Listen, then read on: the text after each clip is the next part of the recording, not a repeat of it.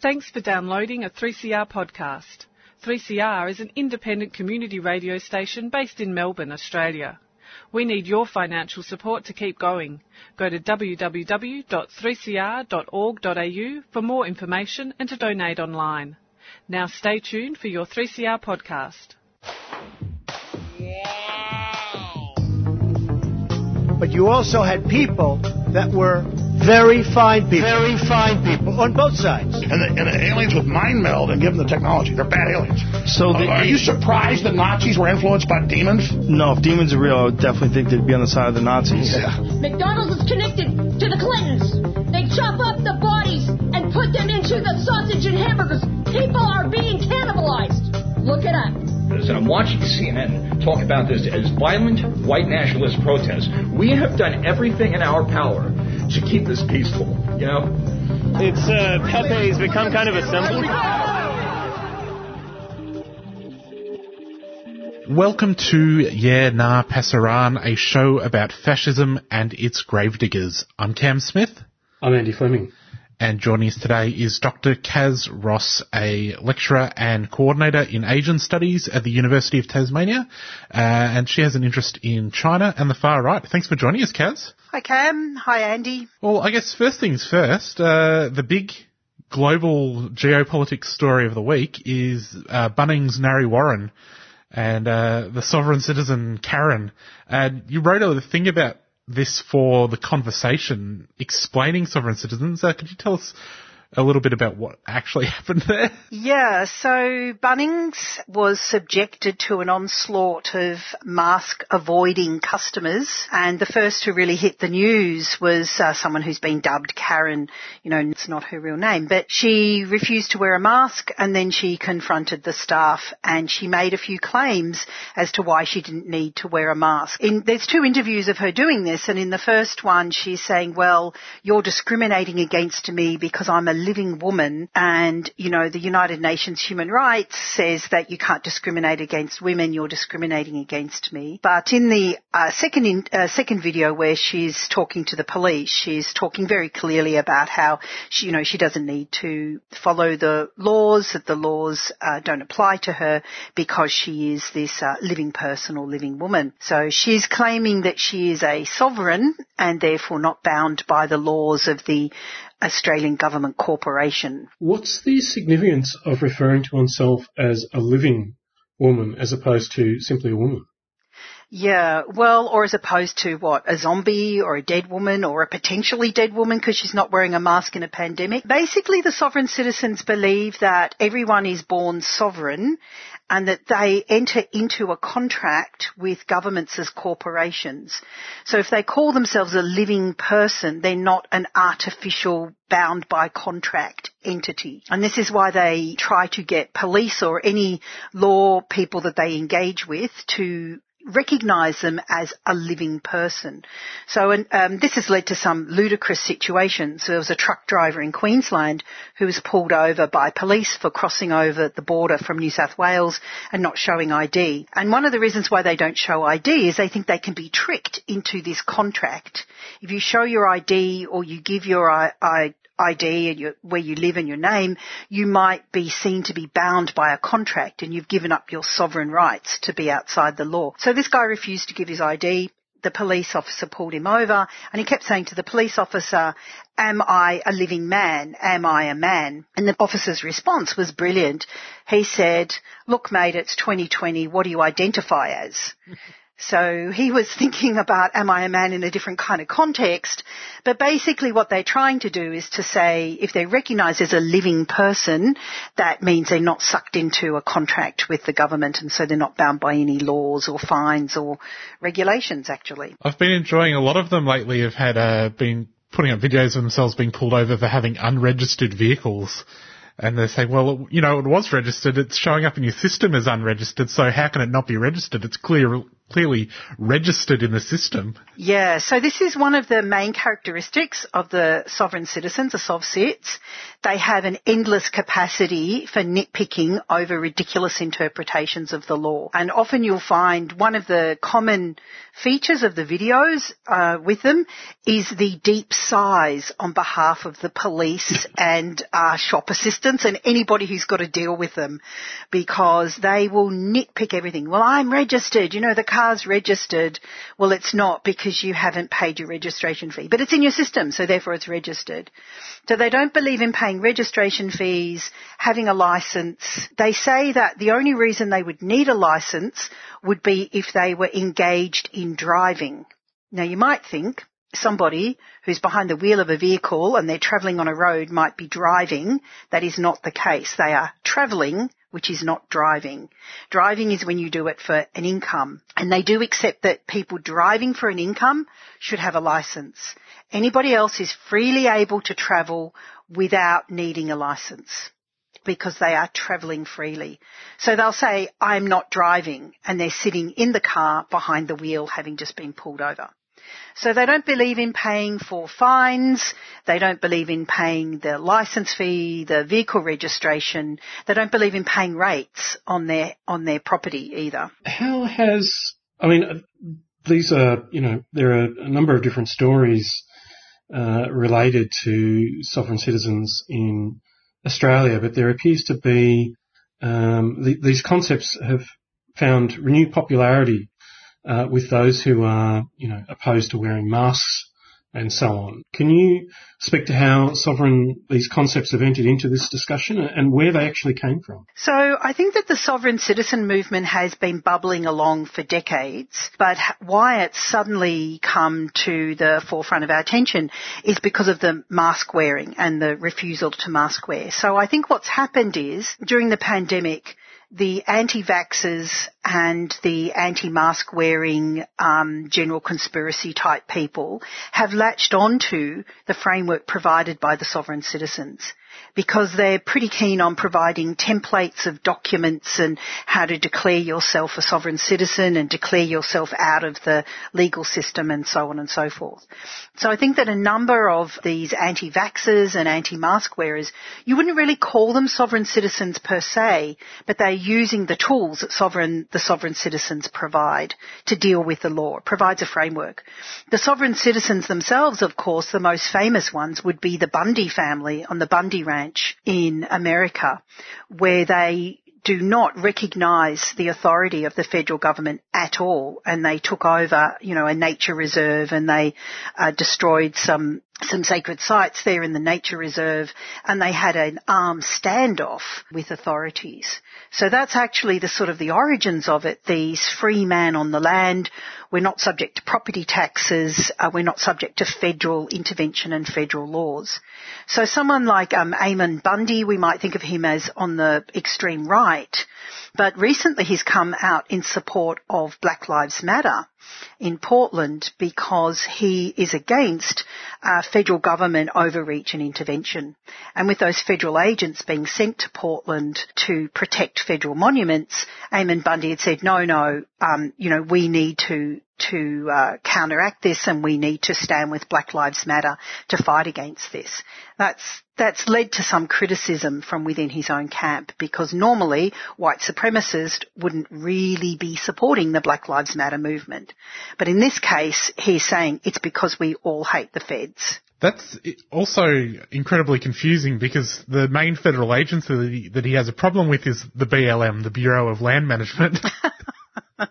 Yeah, really good point there. So I think that the sovereign citizens here, what we're calling sovereign citizens, they're kind of like sovereign citizens light, really. The real sovereign citizens we have in Australia that have been doing it are people like Wayne Glue, who, the retired police officer who lost his property because of refusing to pay rates.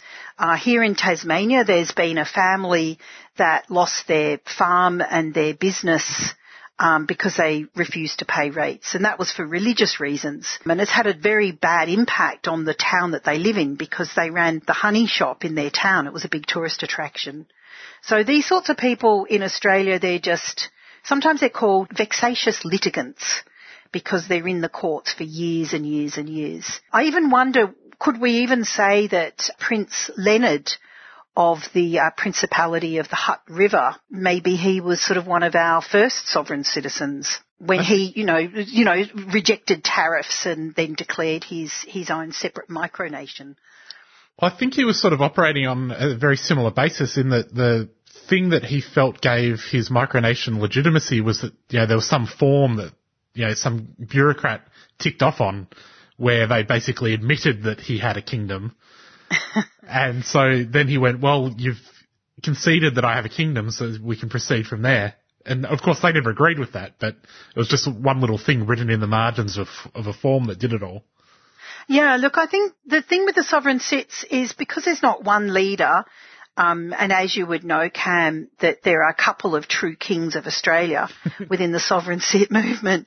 So there's not one leader, there's not one doctrine, there's not even one ridiculous quasi-legal form to fill in. I do note, though, after a Facebook page I'm associated with published the Karen in Bunnings video, and we had 45,000 comments on that video, that some people told us about how they worked in banks and other institutions, and they were constantly dealing with these sovereign citizen types who want to get out of late fees or some kind of fee. And in the end, one person told us that the legal part of their bank produced a letter which they sent to the sovereign citizens, which is, well, you recognised our authority when you signed the contract to get your mortgage, so if you're not recognising it now, that means that you fraudulently got a mortgage. So which is it? Either pay the fees or be charged with fraud. And that tended to sort them out. So, I think sometimes maybe people that call themselves sovereign cits are just jumping on a bandwagon to get out of some fines or some fees. Who knows how genuine they are. I think it's often very attractive to people who find themselves in a tough financial spot where there's this answer it's provided, this actually you don't need to go bankrupt. There's this thing that can get you out of it all if you just use the right words. I noticed there was one of the sort of main legal advisors of these groups has had a few court cases. He didn't pay his taxes for something like 10 years, and he also owed some amount of money to a bank. And he tried to argue in court that because of fractional reserve banking, the idea that there's more money in circulation than there is physical money, because of that, money doesn't really have any value, and so how can anyone owe money, really? And that was, of course, thrown out. The judge said, look, we have to operate in this courtroom, we have to operate in the reality that we live in. We can't operate in some totally different reality. Maybe that could be saved for a philosophy tutorial or something. I mean, I'm also thinking most of these stories probably end in tears, yeah? Yeah, look, I think, eventually they do, because eventually Wayne Glue loses his land and loses his house, right? So people lose their farms, they lose their properties, they face their fines. The fines don't just go away. So I think the whole thing's been supercharged in the corona era because of the spreading of conspiracies and deep state and all that kind of stuff, anti-authority kind of stuff. So the 5G, the anti-5G mob, they're pretty keen on sending in these letters, or the anti-vaxxers. If I just send in the letter 3 times and it's been, authorised by a JP 3 times, and hey, that's it, I'm off the hook. Or in some ways I kind of have a bit of admiration for them, because they are constantly saying things like, these mask laws are not a law because the law's got to go to Parliament 3 times and it has to get royal assent and then it's got to go to a referendum. So they have a kind of naive faith in the power of the people and the importance of a people's voice in the political system. They're just completely deluded about how that all works. But they do really believe that we, the people, should be able to have some say in how we're governed, and at least they're politically engaged. The other reason I wanted to discuss the soft sits with you is because it has its roots in the far right, but it's something that people on the left are not immune from, and certainly that there are some sovereign citizen grifters who prey on the Indigenous community, for example, where there's this whole other idea of sovereignty that they're putting this weird thing over the top of. And I guess what I would say is, if you're looking for legal advice, there's a lot of people out there offering free legal advice that is correct. If someone is charging you, $100 to find out how to get out of a parking fine, you should think carefully about where they're coming from. Yeah, absolutely. And a few grifters have moved in on the no wearing masks business as well. You're listening to 3CR, 8:55 AM, 3cr.org.au and 3CR Digital. We are talking to Dr. Kaz Ross about sovereign citizens and China. Meanwhile, outside of Narre Warren, there's some other stuff going on in the world. I'm guessing you've been following Steve Bannon's War Room Pandemic podcast. Yeah, look, sadly for my sins, I've listened to a few dozen of the War Room Pandemic. It's a very painful daily podcast that's been going on since the middle of last year from Steve Bannon with a focus on China. But recently he's actually been podcasting from the Falkirk Centre, and it's been this Freedom Summit at the Falkirk Centre. And you may not have heard of the Falkirk Centre, but it's Jerry Falwell's Liberty University, so Republican, very conservative, right-wing evangelical Christian Liberty University, and they've teamed up with that hideous initiative, Turning Point USA, so Charlie Kirk, to create the Falkirk Centre. And the idea is to create a new think tank to promote faith and liberty on college campuses. And recently they've been hosting a China Freedom Summit, and Steve Bannon's been broadcasting War Room Pandemic from there. Are the Falun Gong involved in this as well? Yeah, interestingly, although Bannon and Falun Gong are like gums and teeth, as you say in Chinese, they haven't seemed to have made appearance at the Evangelical Liberty University event, although they themselves do work very closely with evangelical Christians, anti-China evangelical Christians in the US. So Falun Gong haven't made an appearance. A number of retired generals, senators, particularly Marco Rubio, Tom Cotton, these are China hawks from the Republicans. They've turned up, and of course Steve Bannon himself. And in fact, when Tom Cotton, the senator from Arkansas, was held up in traffic, Steve Bannon got to do the sort of fill-in patter until he came on stage. I have to say that man could talk underwater with a mouthful of marbles. He's pretty experienced at blabbing on. Is this a recent pivot on Bannon's behalf, or has he always had a thing for the CCP? Right. So Bannon himself has had a big interest in China for a long time, from when he was actually in the Navy himself. And I noticed many years ago when he was still at Breitbart, before Breitbart became very slick, I don't know if you remember, it was a bit sort of scrappy actually at the start. It evolved out of a blog, yeah? Yeah, and it was really bloggish, and then it really got really spruced up to look slick. So in those early days, they had, you remember Pamela Geller, the anti-Muslim person, and they also had Falun Gong on there. And I remember thinking back in the time, why would Falun Gong be on this blog? And then I realised it was basically, fits into the general idea that anything that's anti-left or anti-politically correct, they're going to foster. And so given that they were attacking leftists and communists or communist sympathisers, something that's so anti-communist as the Falun Gong would fit into their remit. So then a while after that, Bannon went off and he was with Trump, and then that didn't end well. And then he was sort of off on his own in this wilderness.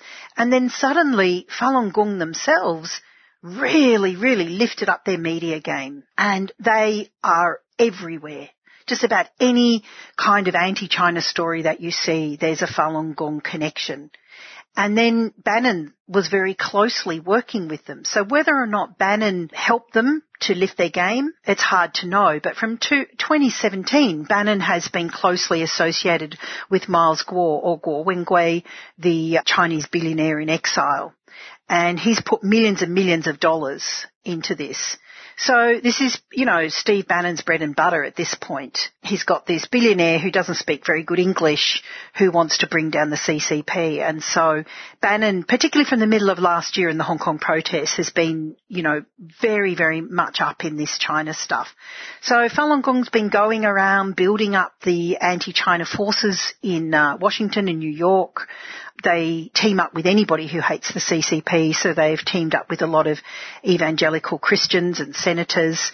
But they've also got support from both sides. So they've had Elizabeth Warren from the Democrats, as well as some of these China hawks like Tom Cotton from the Republicans sponsor something in the Congress, which is a resolution to support Falun Gong and to protect them from persecution. So they've done a very good job in the last 20 years of building up their support in Washington and uniting with the wealthy and influential evangelical Christians. So this is the world that Steve Bannon's moving in. And even in the interview with Trump, with Fox on the weekend, he did talk about Steve Bannon in okay kind of terms, that, Steve's out there, he's not back on the team, but he's doing good work. But it wasn't back to Sweaty Steve or whatever it was he called him. That's right. So Steve Bannon is definitely up there now. He's back on the main stage. He is a very convincing speaker, I think, on this issue. He has, on his War Room Pandemic, he has had many of the influential voices in the China debate in America. So, for example, Peter Navarro, who years ago wrote a book called The Coming China Wars. This is like 15 years ago. About 10 years ago, wrote a book called Death by China. He's been a hardcore China hawk for a long time, and he's now got the ear of the Trump administration. So what's the story with Miles Guo? I saw something about him accusing the CCP of paying off the Vatican and Australia to be nice to China. Yeah, look, we're in the world of Chinese high finance and politics craziness here, where both sides make outrageous claims about the other, and who knows, it could all be true or it could all just be rubbish, and we're never really going to find out. I mean, there've been so many court cases backwards and forwards. Roger Stone, recently exonerated, accused Miles Guo of funding Hillary Clinton, and then there was a case about that which Miles Guo won. So basically the story with him, he's one of these uber wealthy Chinese business people, made his money in construction and, property dealing and finance wheeling and dealing, but basically being very, very connected to the leaders in China. Had a falling out. Things didn't go so well. Scuttled off to America in late 2014. Was kind of exposed in 2015 in the media in China, and since then it's just been warfare with the Chinese party leadership. So, he really spilled the dirt in 2017. All China watchers were sort of glued to what latest revelation would come out. He's been accused of, paying investigators to dig dirt on people, their children. So we're talking, Chinese government officials and their children and what their children get up to. He has a lot of money, it seems. He's under investigation for, well, you name it, money laundering, corruption, bribery, fraud, rape. Yeah.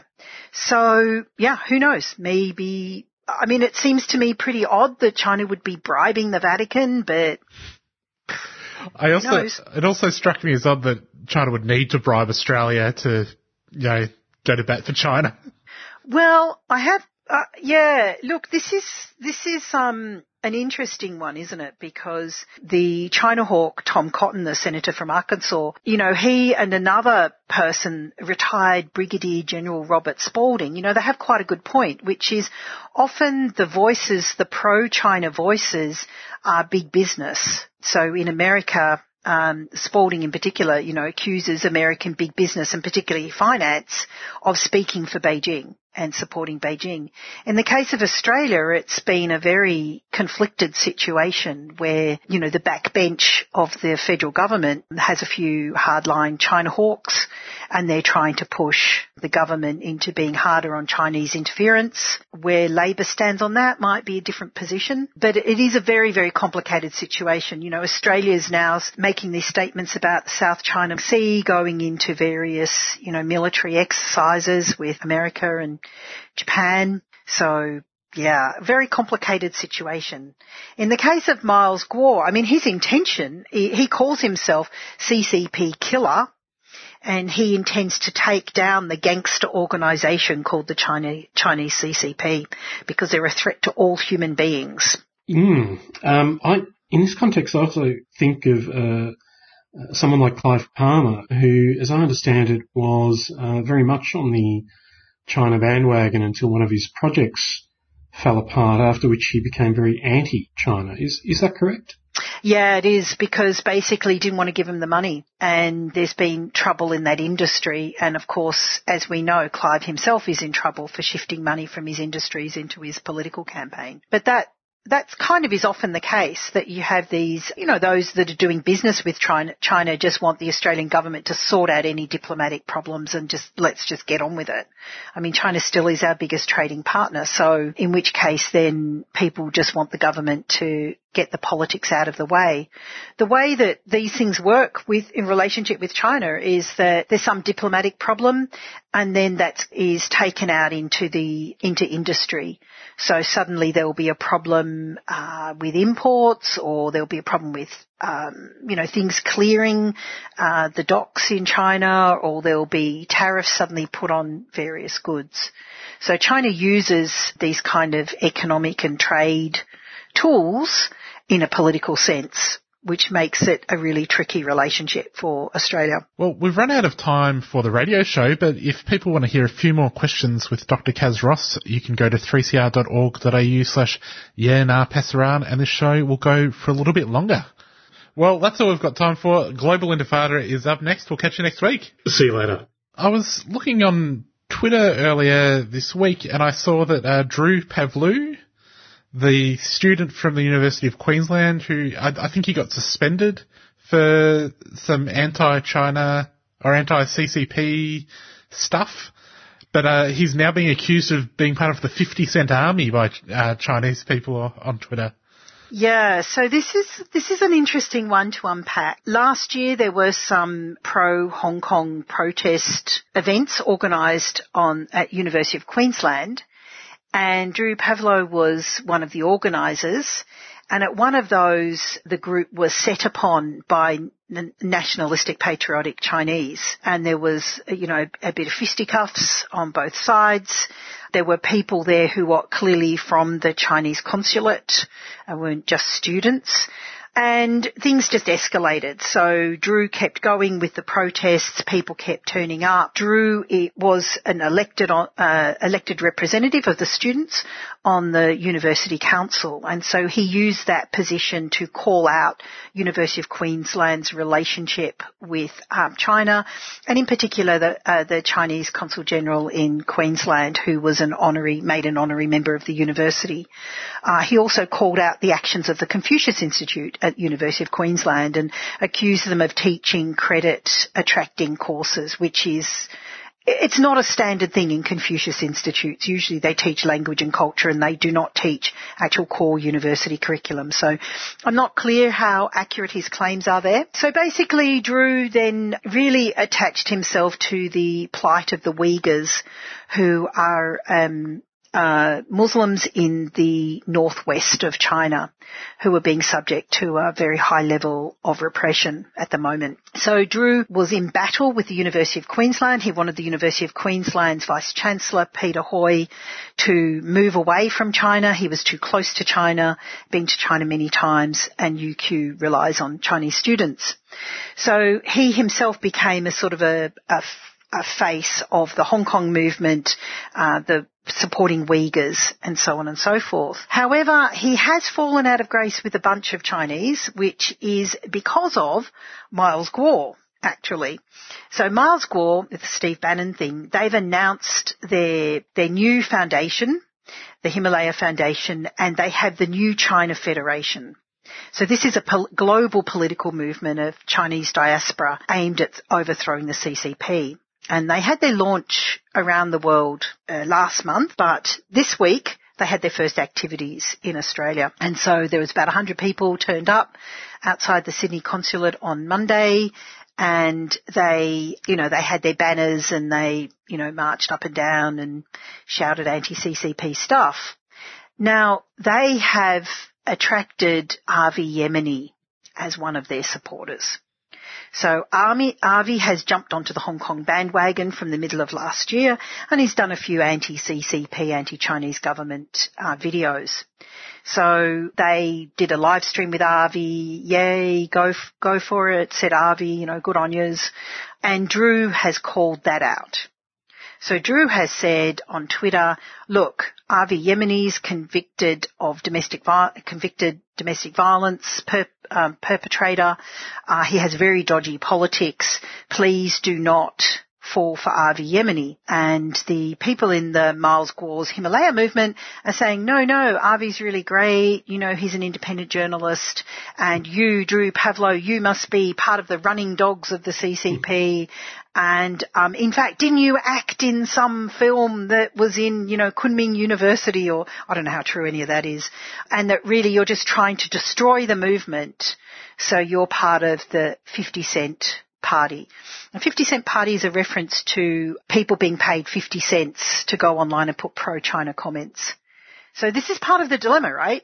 Like, you can't criticise any part of the anti-CCP movement because that makes you CCP. Is that 50 cents per post? Theoretically, but I think the rate might have gone up since then. How do we get onto this? Can you send the contact details to this campaign, please? Forget Soros, they actually do pay. Yeah. Wow. Yeah, so they're known as the 50 cents, or the Wumao, you might see them written as. That's 50 cents in Chinese. Yeah.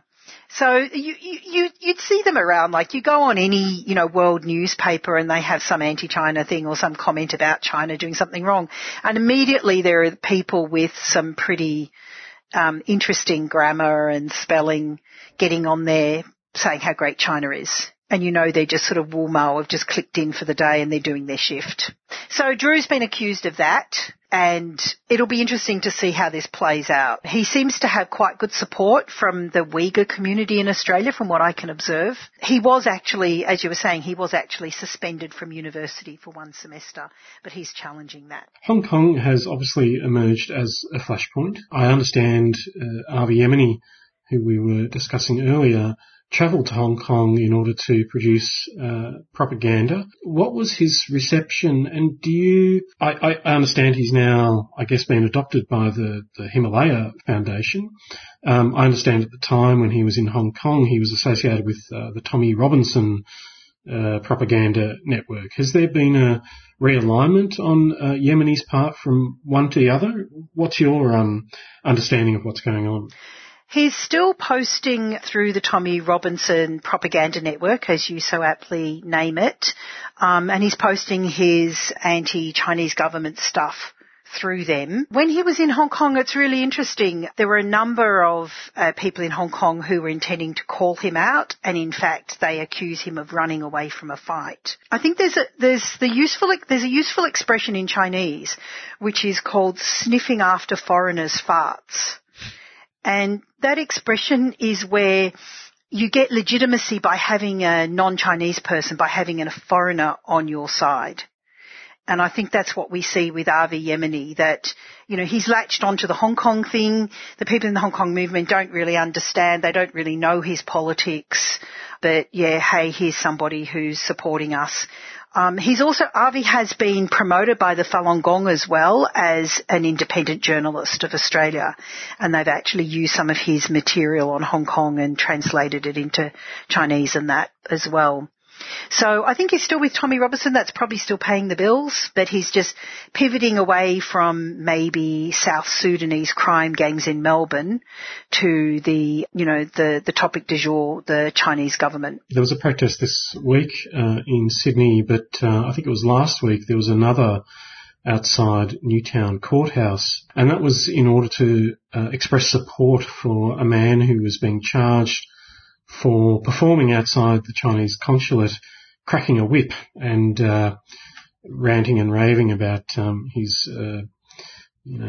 dislike for the Chinese Communist Party. That protest outside the courthouse was organised by Nick Folkes, who also, like Avi, did spend many years agitating against Muslims and African gangs and so on and so forth, but has recently declared himself to be a neo-Nazi. He's embraced Adolf Hitler. So obviously there's all sorts of persons in Australia, outside of Australia, who are attracted to expressing, opposition to the Chinese Communist Party. What's your understanding of and we've referred to Bannon earlier, but what's your understanding of the extreme right's approach to these matters and to the question of China? Okay, so in the case of Nick Folkes, he's been anti-China and Chinese for quite a long time, I would say. And after the coronavirus, he's just using that to, ramp up his brand. He's taken a bit of a break from politics for personal reasons, but he has always been opposed to Chinese influence in Australia, particularly in the property market, and I would say actually opposed to Chinese immigration. So that's his, far right and neo-Nazi understanding that Australia needs to be for Australians and you can't be Australian if you're Chinese. Interestingly, at that whip-cracking protest organised by Nick Folkes, there were very, very few people turned up from his side. There were actually more people protesting Nick Folkes than there were supporting Nick Folkes, but there was an interesting group of people supporting Nick Folkes, and that was Falun Gong practitioners from Sydney. So you might be thinking, why is it that here's a bunch of Chinese people standing next to an actual neo-Nazi in support? But basically their view is unite with all who can be united with. So if you hate the CCP, then we don't care what your politics are. We'll stand with you. I think that over the years what I've observed is that whereas the far right and neo-Nazis overseas are talking about, they're very anti-Semitic and they're talking about the JQ, the Jewish question. What I observed amongst the Australian nativists is an anti-Chinese stance is absolutely fundamental to their views.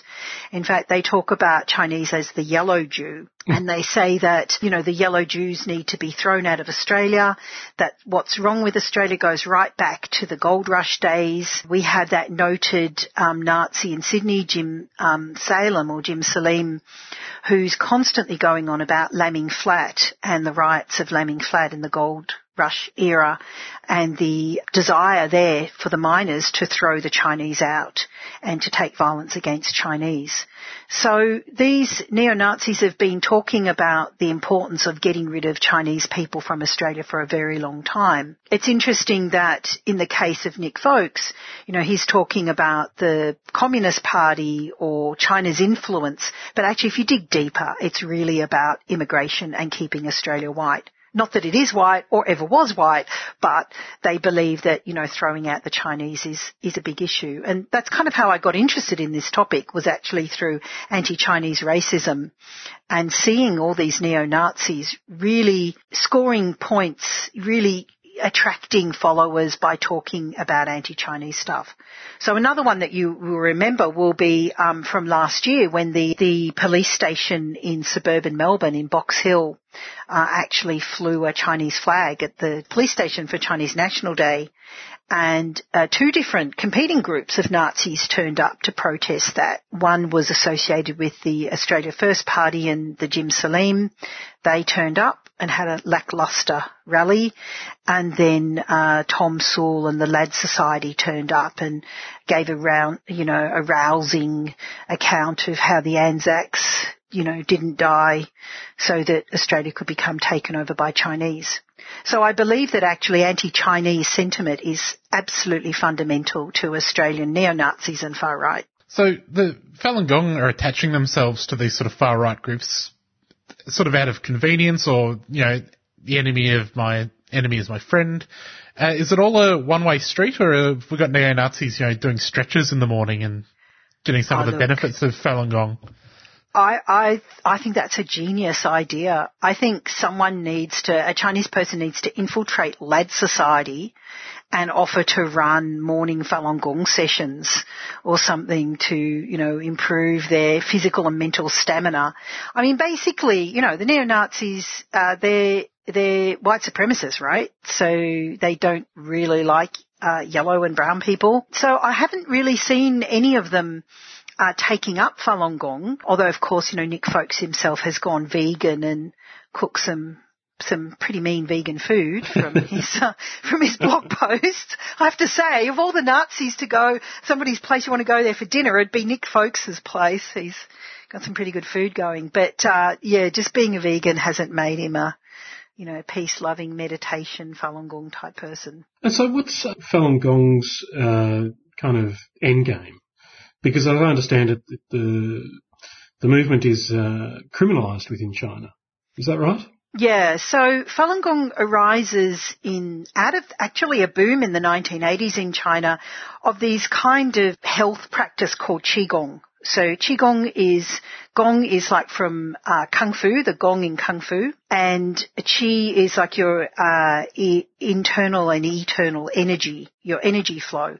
So in the 80s there was this big move to reinvigorate these ancient Chinese medicine practices, such as cultivating your Qi or doing Tai Chi in the park and doing exercises, and Qigong's one of those. And so Li Hongzhi is called Master Li. Li Hongzhi invented his own form of Qigong. He made it very, very simple, 5 very simple exercises.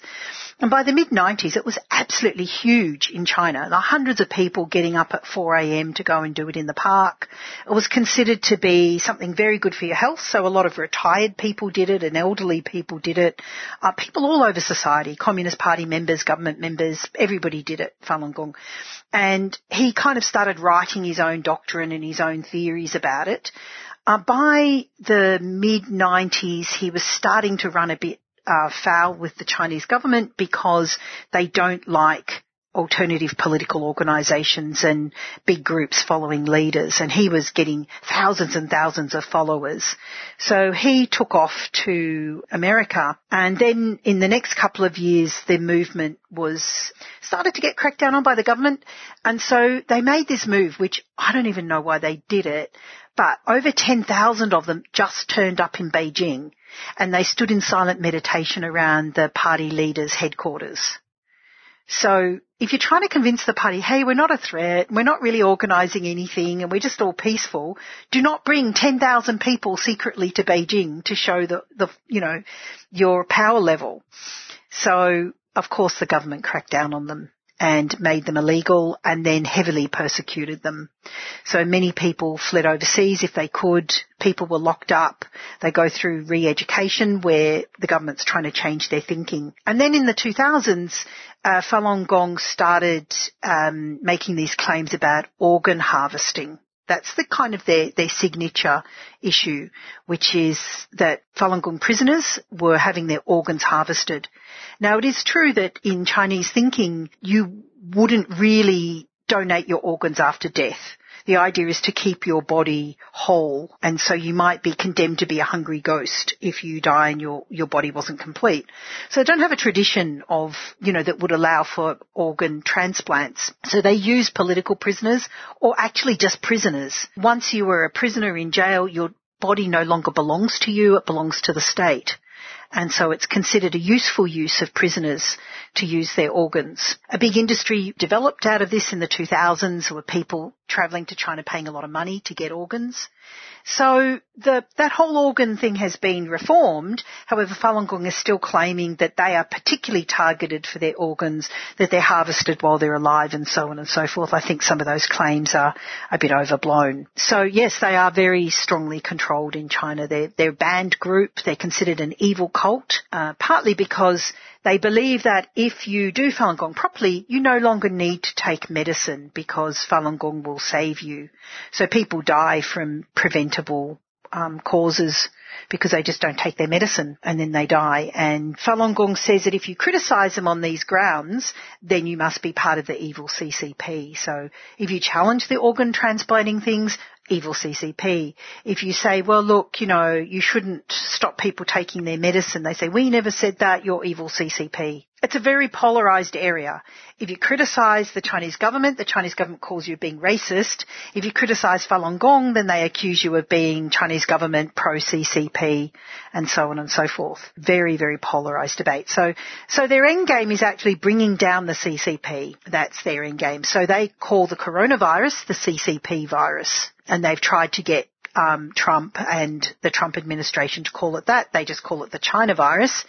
But, of course, Falun Gong being mostly Chinese people, they're not keen on that. They want it to be called the CCP virus, and they want to blame the CCP for that.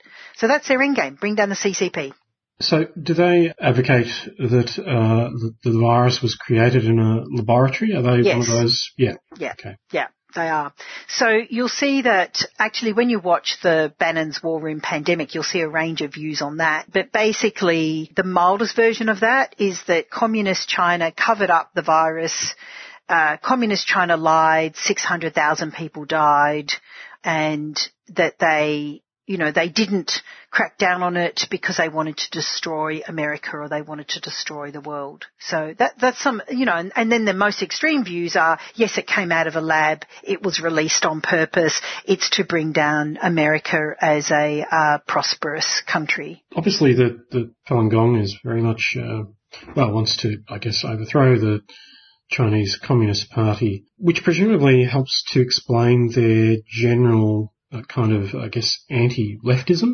Is it just really is their main concern simply opposition to the Chinese Communist Party, or is this part of a more developed ideology? And how would you situate them in terms of let's say, a left-right spectrum? Yeah, look, I think the thing with Falun Gong is that on the surface, they just look like a blend of Buddhism, Confucianism, Taoism, tied up in Chinese medicine health practice. And probably for many, many, many of Falun Gong practitioners, that's all it is. It's just a health thing that you do, right?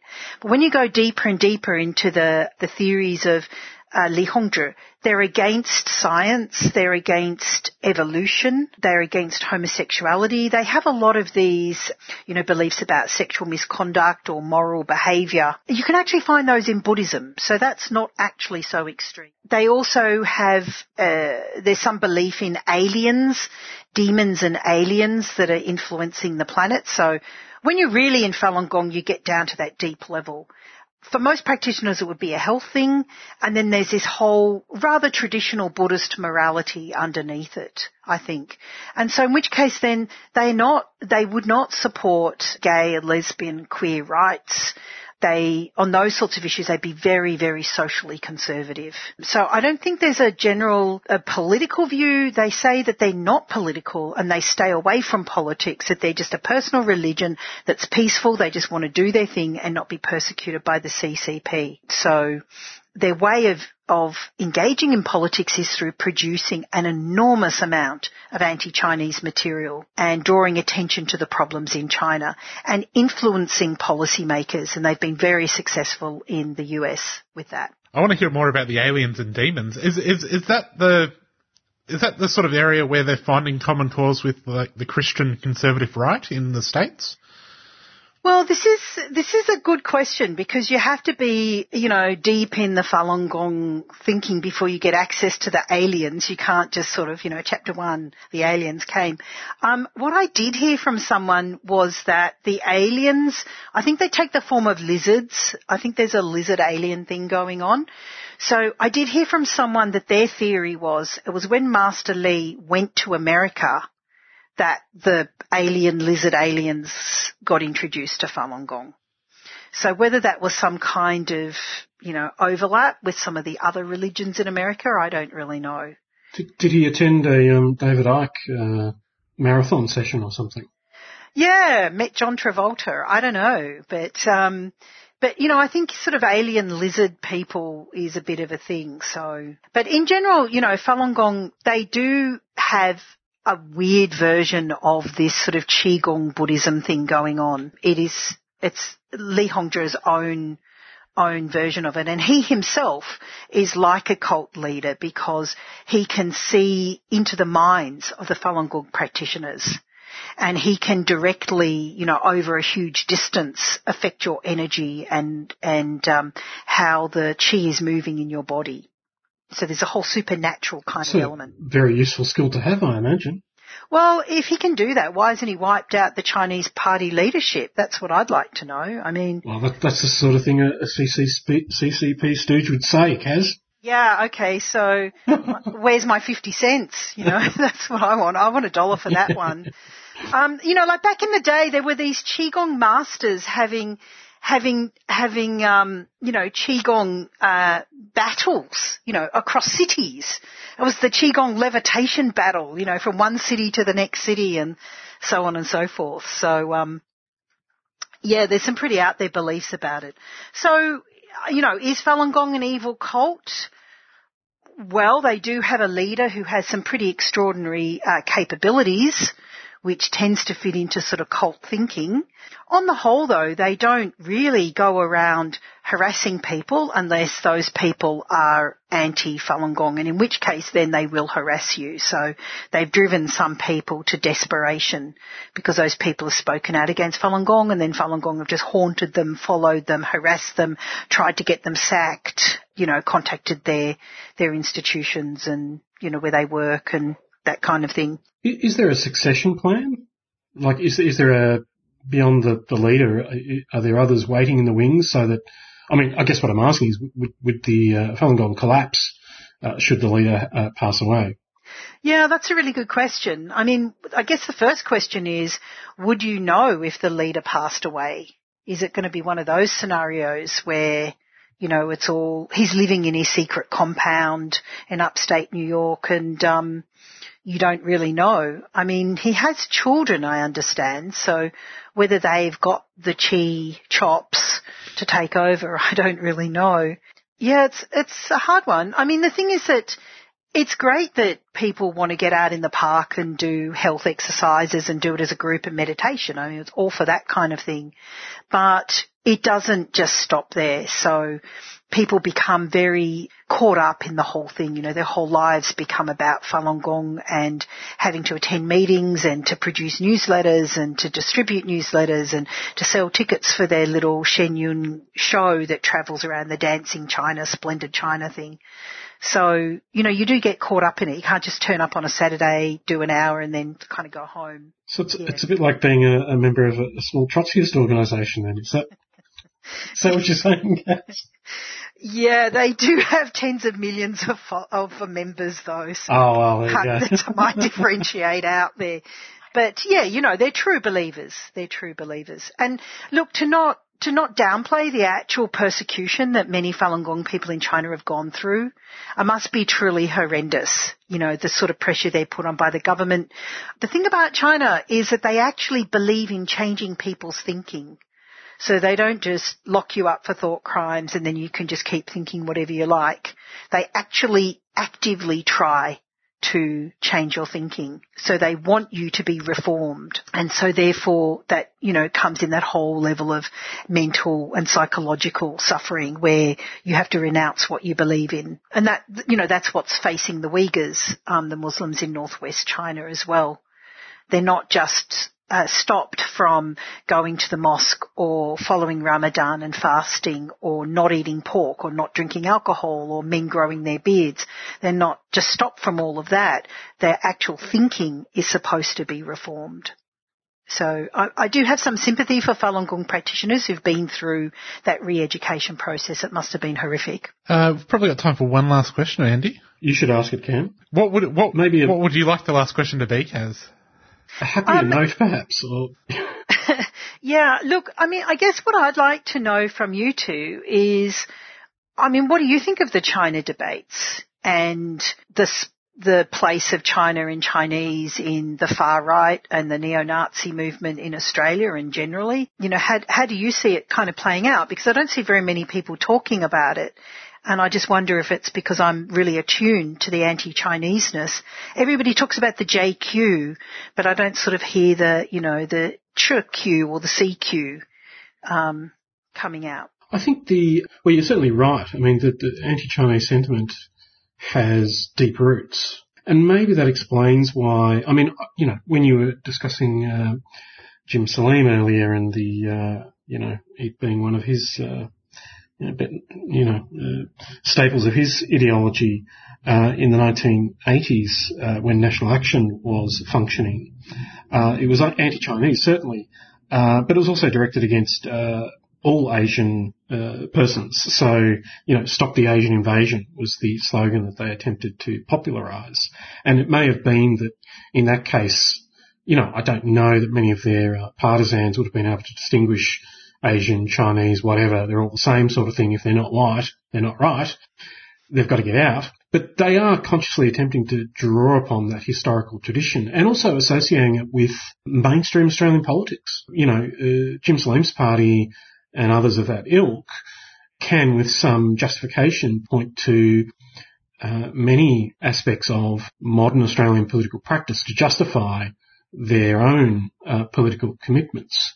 So, and also, it's difficult to divide from, I guess, a nationalistic question. And I think maybe there's some distinction between, the Jewish question the so-called Jewish question on the one hand and the Chinese question on the other. Maybe the so-called Chinese question is beginning to develop some aspects of the Jewish question in the sense that China has become, or is understood to become, a global power.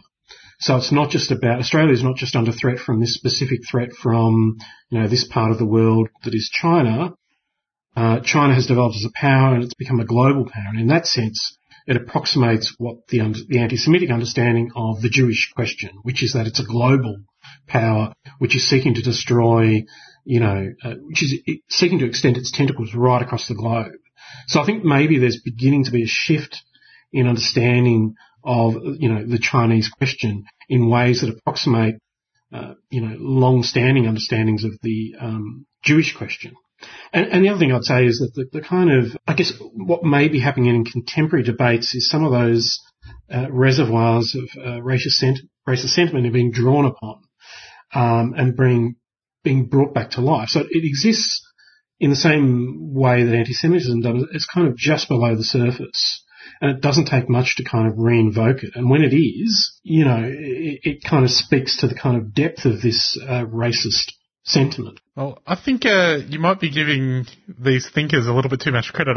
Well, I'm not saying that this is like this is not always fully articulated. I think it is more sentiment than it is in some respects. It's probably more sentiment than ideology, I suppose. In many cases. I'm just reminded of one regular correspondent that I have. He sends me his anti-Semitic newsletters and he would explain to you that the Chinese are actually just Jews. Ah, right. Okay. In disguise. I think that's an excellent point, actually, Andy. I think you're right on it with the China as a global power. And I guess what I'd add to that is we can't escape the fact that the very foundation of Australia, like federation itself, was heavily infused with an anti-Chinese sentiment around cheap labour and fears of infection and disease and gambling and that kind of stuff. So that in the last couple of decades of the 19th century, there was a big anti-Chinese push across the political spectrum in Australia. And I'm just aware of the fact that at Federation itself, when the Chinese citizens, of Melbourne wanted to put up the Federation Arch and join into Federation celebrations, they were pretty swiftly told, you have your own, you're not part of our Federation. And so in actual fact, these Australian nativists are sort of going back to this very rich seam of anti-Chinese sentiment in Australian politics. Then it goes way back before Pauline Hanson, right back to actually, 1901 and before. I think there's also the kind of, well, I was going to describe it as being a physical dimension, but in the racist imaginary, there's this, evil, destructive presence to the north that threatens to kind of flow down into Australia and swamp. That's Queensland, isn't it? Wasn't that Queensland? Not quite, but when Hanson further north, speaks about being swamped, there's this kind of implicit understanding on the part of many, especially non-Indigenous white Australians, that this is relatively speaking, a tiny population. So there's even more emphasis being placed upon border control, upon there being constructed some kind of fortress in this part of the world, which is understood to be a very hostile environment. And so it also gives credence to an especially militaristic form of nationalist sentiment, where it's about, and deeply xenophobic, especially with regards to our neighbours to the north. So, there is that. And there's a kind of, I think but the sentiment isn't, uniform, obviously. And I think when we were talking earlier about someone like Clive Palmer, he's, like many other business figures, I think, quite ideologically flexible. So, China's wonderful one moment, and it's, it's the devil the next. And it's very much, and I think there's some sense in which white nationalists like Salim and others, they're able, with some degree of justice, I guess, or justification, we're the real nationalists because we don't care about, business relations with China or the fact that it's, our largest export market or whatever. We're the real deal. We don't care about the consequences. This is about our nation and our race. And that's far more important than, whatever temporary vacillations might be expressed by people like Palmer. So, and it also works to a kind of nominal egalitarianism as well, where they decry both foreign racial elements, but also want to kind of construct a vision of Australia that did inspire much of the labour movement in the late 19th and early 20th century, where it was not just about creating a new land or finding some living room in this part of the world for the white race or the British race, but doing so in a way that was also meant to create some kind of new egalitarian order. And that's the kind of thing they're also trying to draw upon, where it's not just, opposition to the Chinese presence in Australia, but some kind of notion of relative equality among white men in this part of the world. Yeah, I think you're absolutely spot on there, Andy, because one of the interesting things that seems to be motivating someone like Nick Folkes is the idea that Chinese are very good at capitalism and that are creating an unequal situation here in Australia because they're taking land or they're taking property or they're taking over. And it's because they're sort of somehow super clever at that kind of thing. So that's another parallel with the sort of the JQ and the intelligence. They're always going on about the intelligence of the Ashkenazi Jew or whatever. And in that way, it's kind of a bit parallel. And so I think that's why the Australian nativist movement really just constantly harks back to the time of Henry Lawson or these sorts of Henry Parkes or these sorts of figures. This utopian dream that they see has not been realised in Australia, and that certainly seems to be what motivates the types of like Lad Society and Tom Sewell. I think the other function of those sorts of figures like Lawson and so on, in the kind of as they're presented now, a lot of that quite bitter racist sentiment is shorn from those figures. That's been disavowed. Whereas Salim and all the other characters, they're saying no. This was a critical part of their ideology and their literary expressions. We can't forget it. And no, we're not going to let you simply rehabilitate these figures as wonderful storytellers or whatever. These were politically committed men and writers who had a broader vision, and we're not going to let go of that. In fact, we're going to try and do our best to ensure that not only their literary works, but their political commitments remain current. Yeah, I think that's an excellent point. Just on the question, I know, Cam, that you want to finish up, and so I just thought I'd share with Andy an observation from the Sov-Sit movement about the Anzacs, speaking about sort of mythology. And I was wondering about these particular bunch of sovereign citizens who were going on about the importance of the Trinity, the religious Trinity, which is, the Father, the Son, and the Holy Ghost, right? And they explained it, which goes like this: God, the Father, is the Anzac, and we are the sons of Anzac, and the Holy Ghost is the spirit of Anzac. And so we have the Anzacs are mapped onto this sort of religious view of the world, and that's sort of an underpinning of a particular bunch of the sovereign citizens. So, yeah, I mean, what do you think of that? The Holy Spirit of Anzac has finally been revealed. Anzac Catholicism. That's it. I'm inspired. Yeah, inspired. Where do I sign up? I think you have to sign up to one of the kings. Cam might remember which king it is, the true king or the other not so true king. I'm not sure. Don't get it wrong. Yeah, don't get that wrong. But just make sure you've got your right copy of the Constitution and the Magna Carta, and you'll be fine. I think as long as we have kings, we'll be right. You know. Yeah, and here I was thinking this was an anarchist podcast. No. Well, it depends who the king is, you see. Yeah. I'm flexible like Clive Palmer. Well, we'll have to leave it there. Thanks very much for joining us, Kaz. Yeah, it was fun. It was good. And there's a lot of China stuff still to be said, and let's keep an eye on the various, sniffing after foreigner farts in the Chinese movement and see which farty foreigners come to the fore.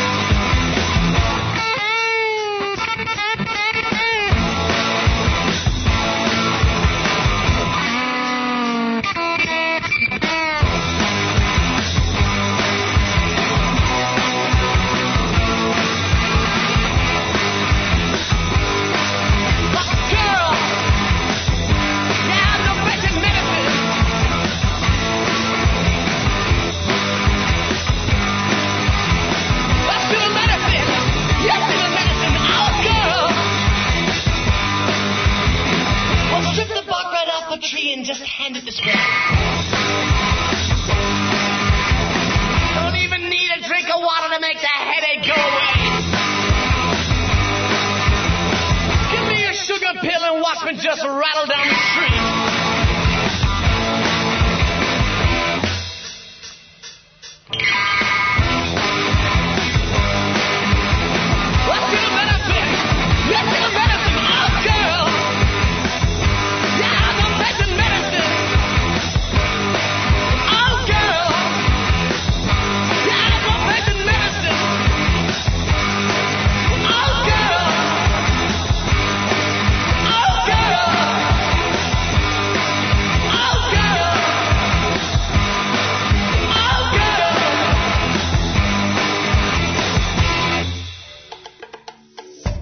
Queen Victoria Women's Centre is calling all craftivists to join us and Make a Fuss.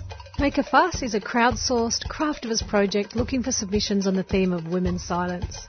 If you've experienced a time when you didn't want to make a fuss, why not get crafting and make some noise? For more information, go to qvwc.org.au and click on Make a Fuss. Submissions close August 19th. Queen Victoria Women's Centre is a 3CR supporter.